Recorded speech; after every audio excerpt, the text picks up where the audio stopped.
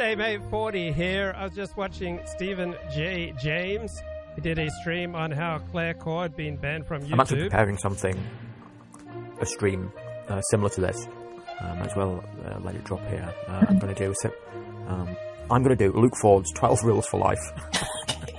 Because it is. In all his streams, he's for months he's been doing like the Jordan Peterson-esque, Stefan Molyneux-esque, literally off his rules basically. I don't know if he considers them such. But where is it here? Just while I'm listening to the stream, I've got a notepad on my phone, and if I think I even come up with one, I write it down. So I've got here number 1. All of us tend to have an exaggerated sense of our own self-importance.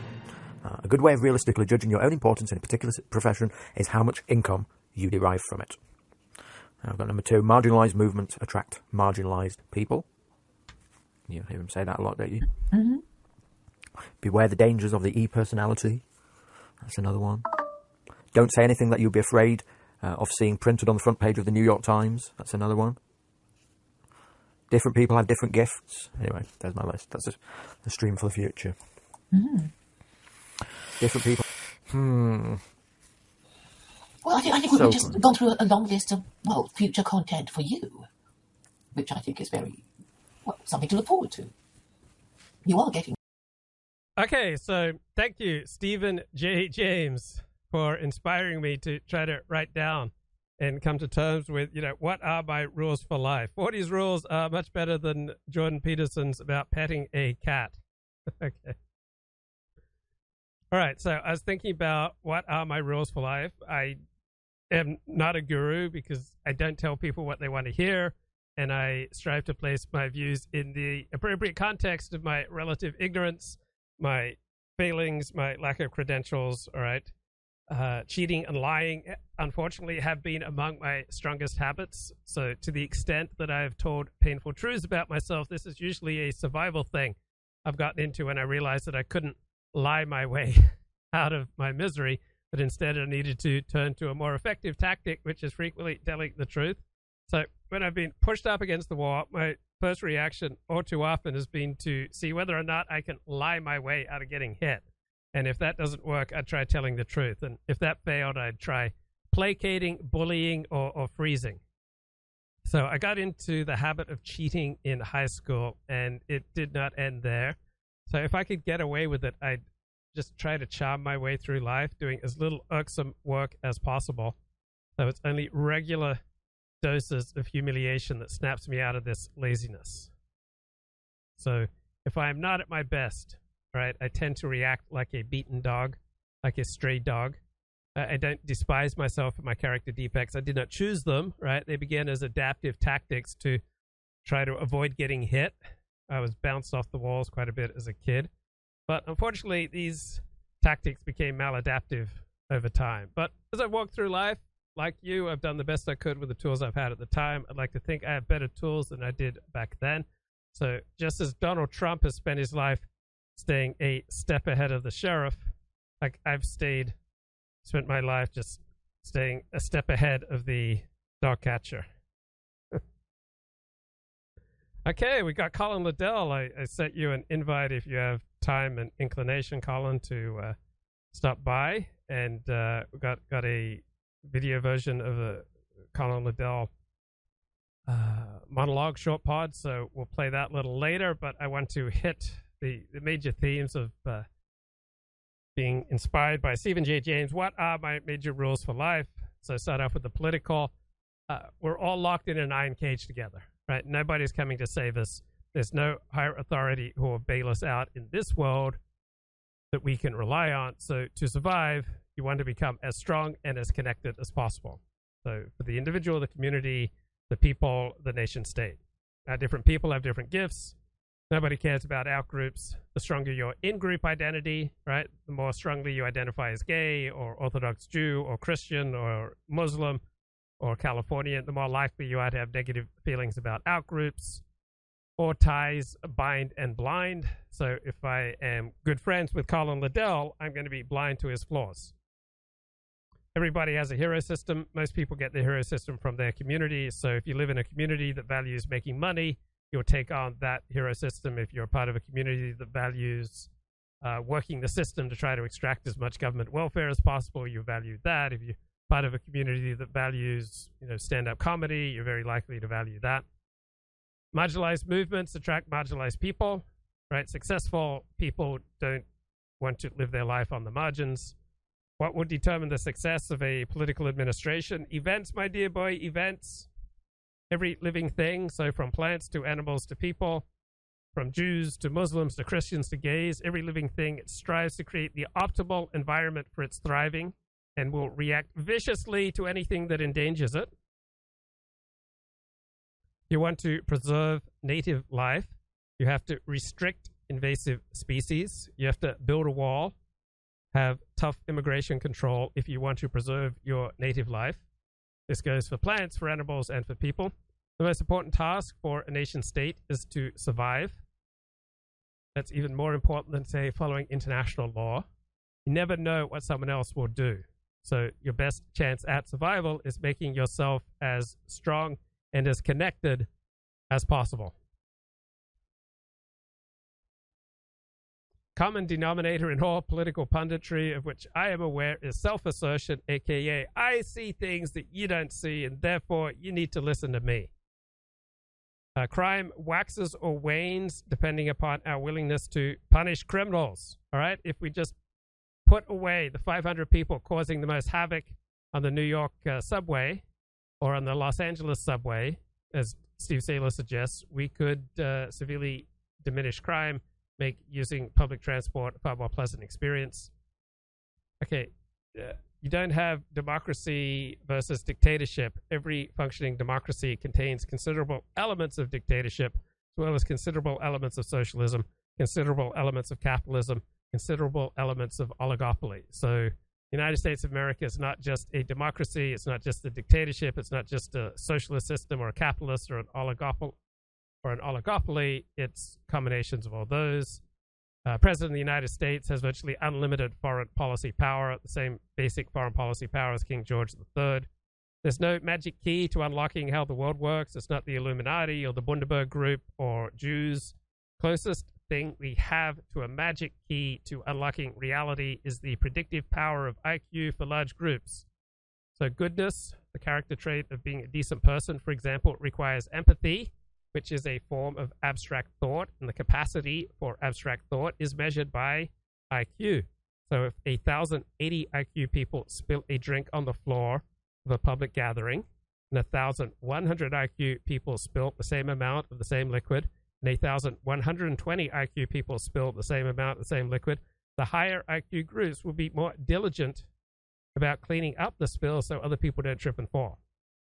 Left and right-wing politics are modern evolutionary adaptations that have enabled our ancestors to pass on their genes. So in some circumstances, a left-wing approach to reality will be more adaptive to passing on your genes. In other circumstances, a right-wing approach will be more adaptive. We only have left and right in political terms since the late 18th century, but these basic tendencies go back for thousands upon thousands of years. They are evolutionary adaptations. So what we now call the political left is an evolutionary adaptation that tends to go along with support for equality. It is more eager to try new ways of organizing society and individuals and families. So it's more tolerant of departures from tradition, and it tends to want to punish more leniently violations of group norms. The right is more supportive of authority, hierarchy, order, and punishment for wrongdoers. Our political, cultural, personal tendencies are strongly influenced by our genes. So from a strictly secular perspective, religion is a subset of culture, which comes from the combination of genes and environment. So one should not be surprised that African Christianity is very different from Scandinavian Christianity. As long as tens of millions of people, such as the Japanese, are more decent, more law-abiding than the most committed nations of monotheists, I don't know how one can argue that God is necessary for ethics or creating an ethical society, which is something I believe most of my life. So I come to realize that our behavior is primarily shaped by who we love, more than by our beliefs, more than by our religious texts, and more by our ritual or religious practices. Most people do not get their primary meaning in life from politics. Most people get their meaning in life from family. And if they have room in their life after taking care of family, they get their meaning from their work, from their friends, and from their interests. Pundits, to maintain their uniqueness, inevitably trend towards promoting conspiracy theories. Because if all they can give you is the conventional wisdom found in the New York Times, then no one's going to turn to them. Nobody has the right to anything, right? Unless you are lucky enough to live in a society that is strong and enforces rights. But all your rights can be taken away at any time due to a real or a putative emergency. We saw that with COVID. COVID comes along, all sorts of rights of freedom of assembly, freedom of travel that we took for granted just removed.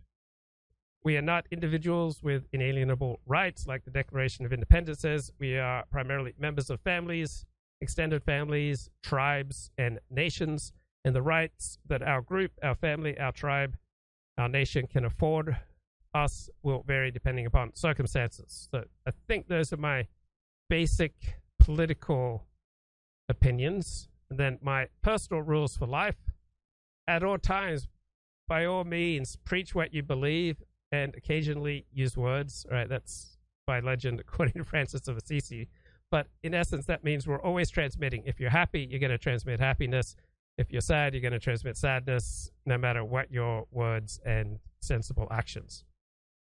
To enter it into any kind of relationship. So I have a relationship with you, the viewer, of a relationship with Colin Liddell, who's been a regular on this show. All right, to enter into any kind of relationship is to start a countdown on inevitably feeling betrayed, meaning you will, at some point, inevitably be shocked that the other person has different priorities from what you expected, such as you are not their top concern at all times.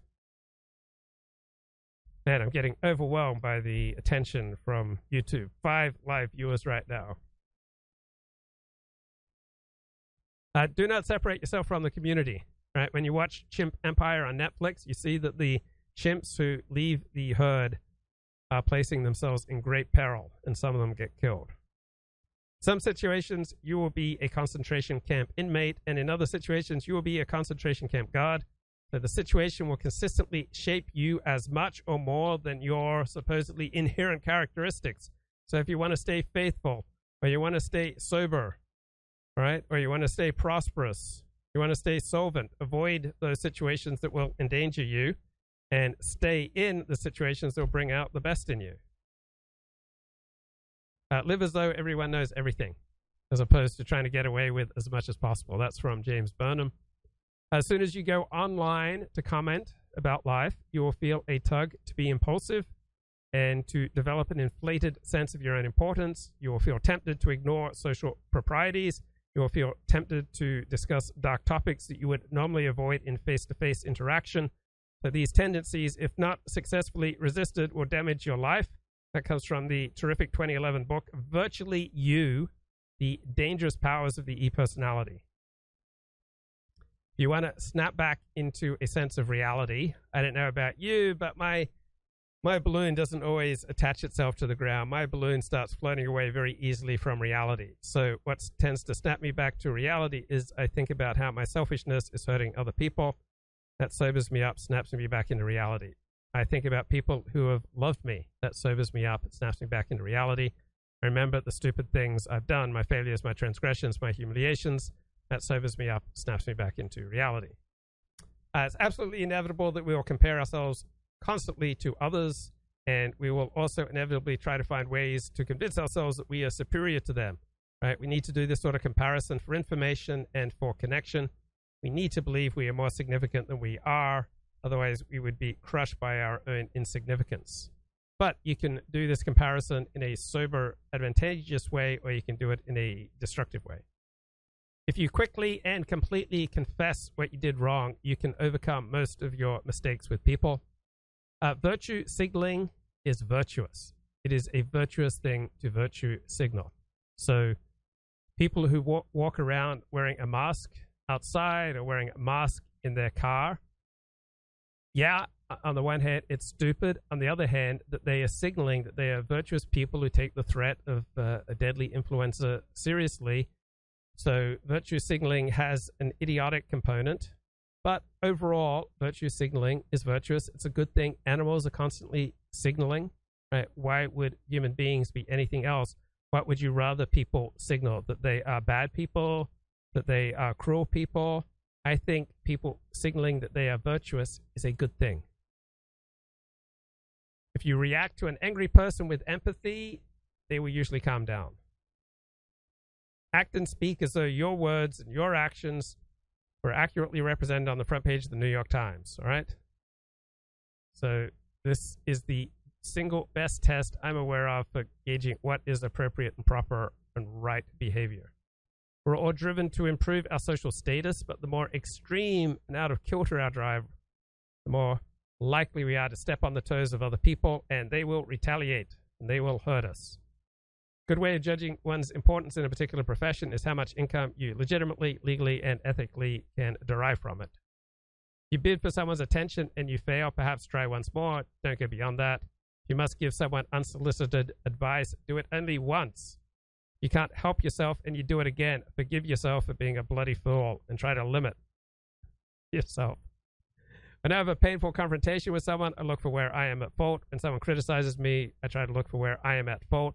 When someone important to me says something, I look for how they could possibly be right. I carry around people important to me in my heart.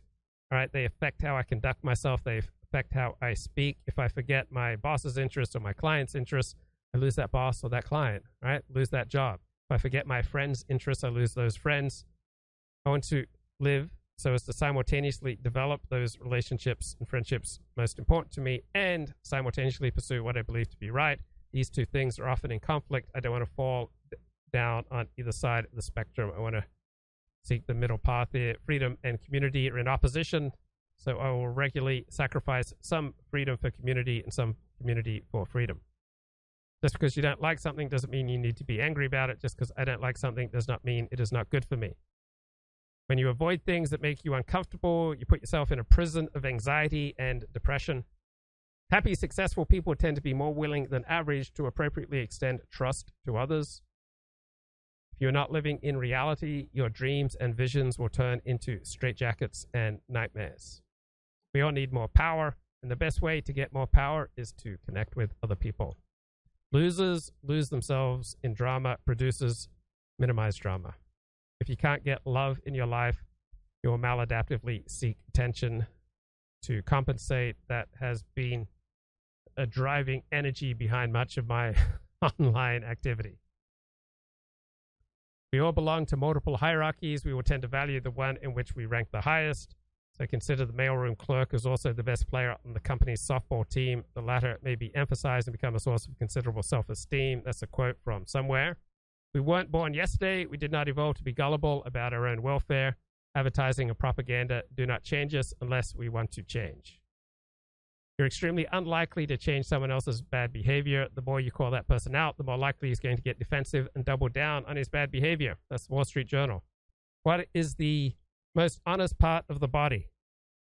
Your feet, right? Your feet never lie, right? So if you're talking to someone and your feet are pointing somewhere else, that means you want to get away, right? Your feet tell you your priorities.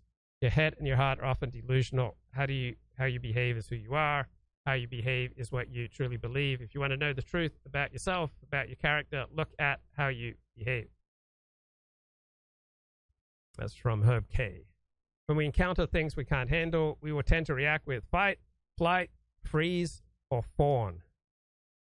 Right? So these reflexes will usually quickly translate into emotions of anger, such as fighting, fear, such as flight, or hiding, such as freezing. Humility simply means accepting reality. Insanity means denying the truth. Sanity means accepting the truth. Be who you need to be during the workday as a subordinate, an assistant, a cashier, a janitor, a clerk, but don't forget who you are, your vision. Communication builds on itself just as hiding collapses on itself. Polish here and shine there from the Karate Kid. If you have a problem in one area of your life, right, you have this problem all over your life, you just can't see it.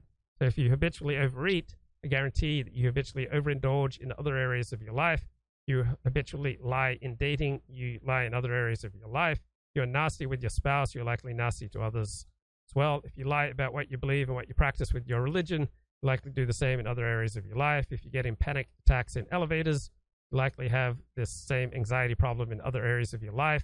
If you hide in one area of your life, you're probably hiding in many areas of your life. You can't control yourself on social media. You likely have unmanageability in many areas of your life. You smoke too much or watch too much TV, you likely overdo many other things. If you are vague with your exercise commitment, you likely are vague in many areas of your life. People tend to find you annoying in one aspect of your life. You're likely obnoxious in other areas of your life too. You have an instinctive suspicion or hatred of people in authority at work or in your religion. You likely have this baggage with authority elsewhere in your life. You can't get over loss in your love life. You have this problem elsewhere in your life. Most circumstances, if you are aligned with reality or with God, you will feel content and serene.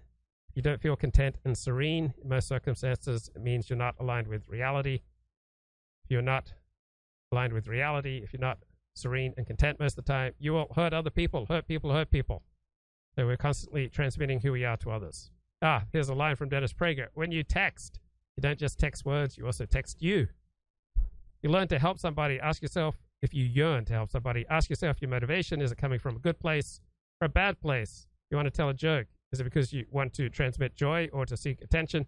Not sure about saying something. Ask yourself, is it helpful? Is it true? Is it necessary? Is it timely? Am I the one to say it? How you do anything is how you do everything. And let's see. Back to my rules for life.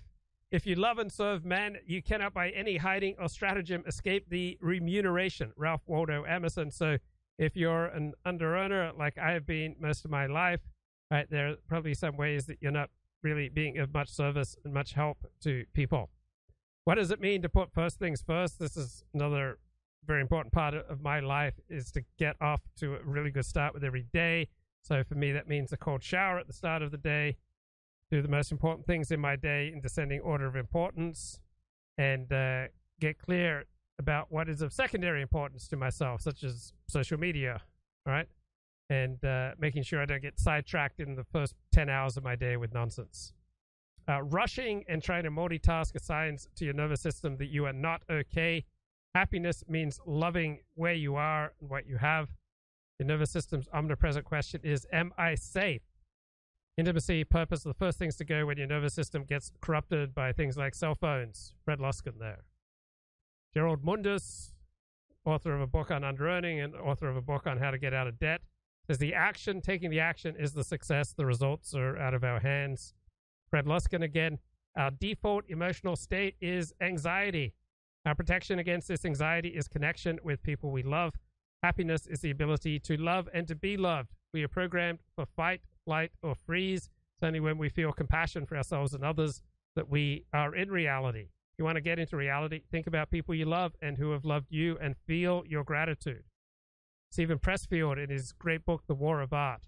Most of us have two lives, the life we live and the unlived life within us.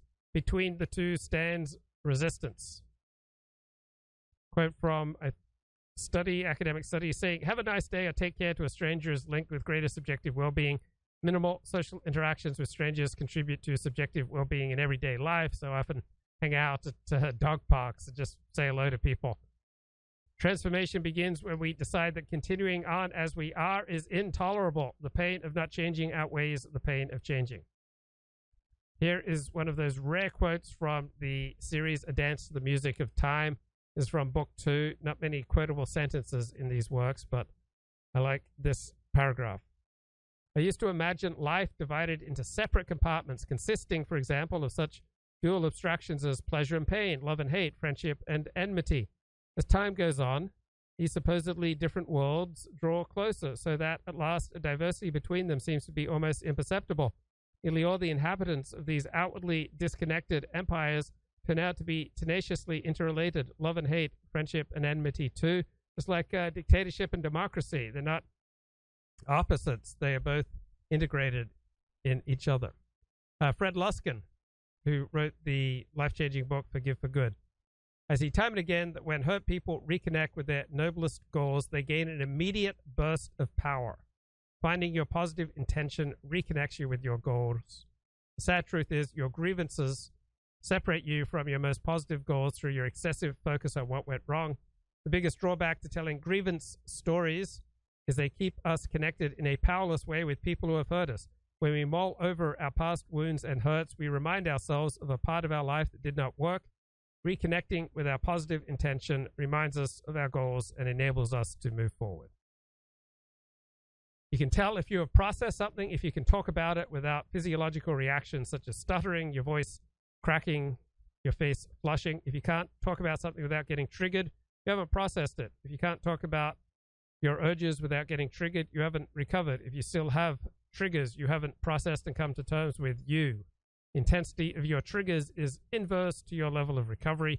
Triggers a sign you need to work your program. In blunter terms, triggers are bullshit. Step work reduces our unnecessary sensitivities. It makes us more resilient. A sign of recovery is living an increasingly transparent life. Here's a paragraph from the Wall Street Journal. People feel more extroverted, more agreeable, more conscientious when they are in other places compared to when they are at home. People feel more disorganized, more chaotic when they are at home. So when you spend time in social environments, you will feel more compassionate, more open-minded, more kind compared to when you are at home. And my final rule for life, you cannot be happy without friends. You cannot be happy without friends. Friends make the journey through life so much easier. Okay, I was just reading a terrific psychology philosophy paper because I was Googling, as we're all want to do, I was Googling epistemic corruption and epistemic sabotage, and I found a great preprint of a 2023 philosophy paper on epistemic black holes, how self-sealing belief systems develop and evolve. So how do people believe really crazy things? Complete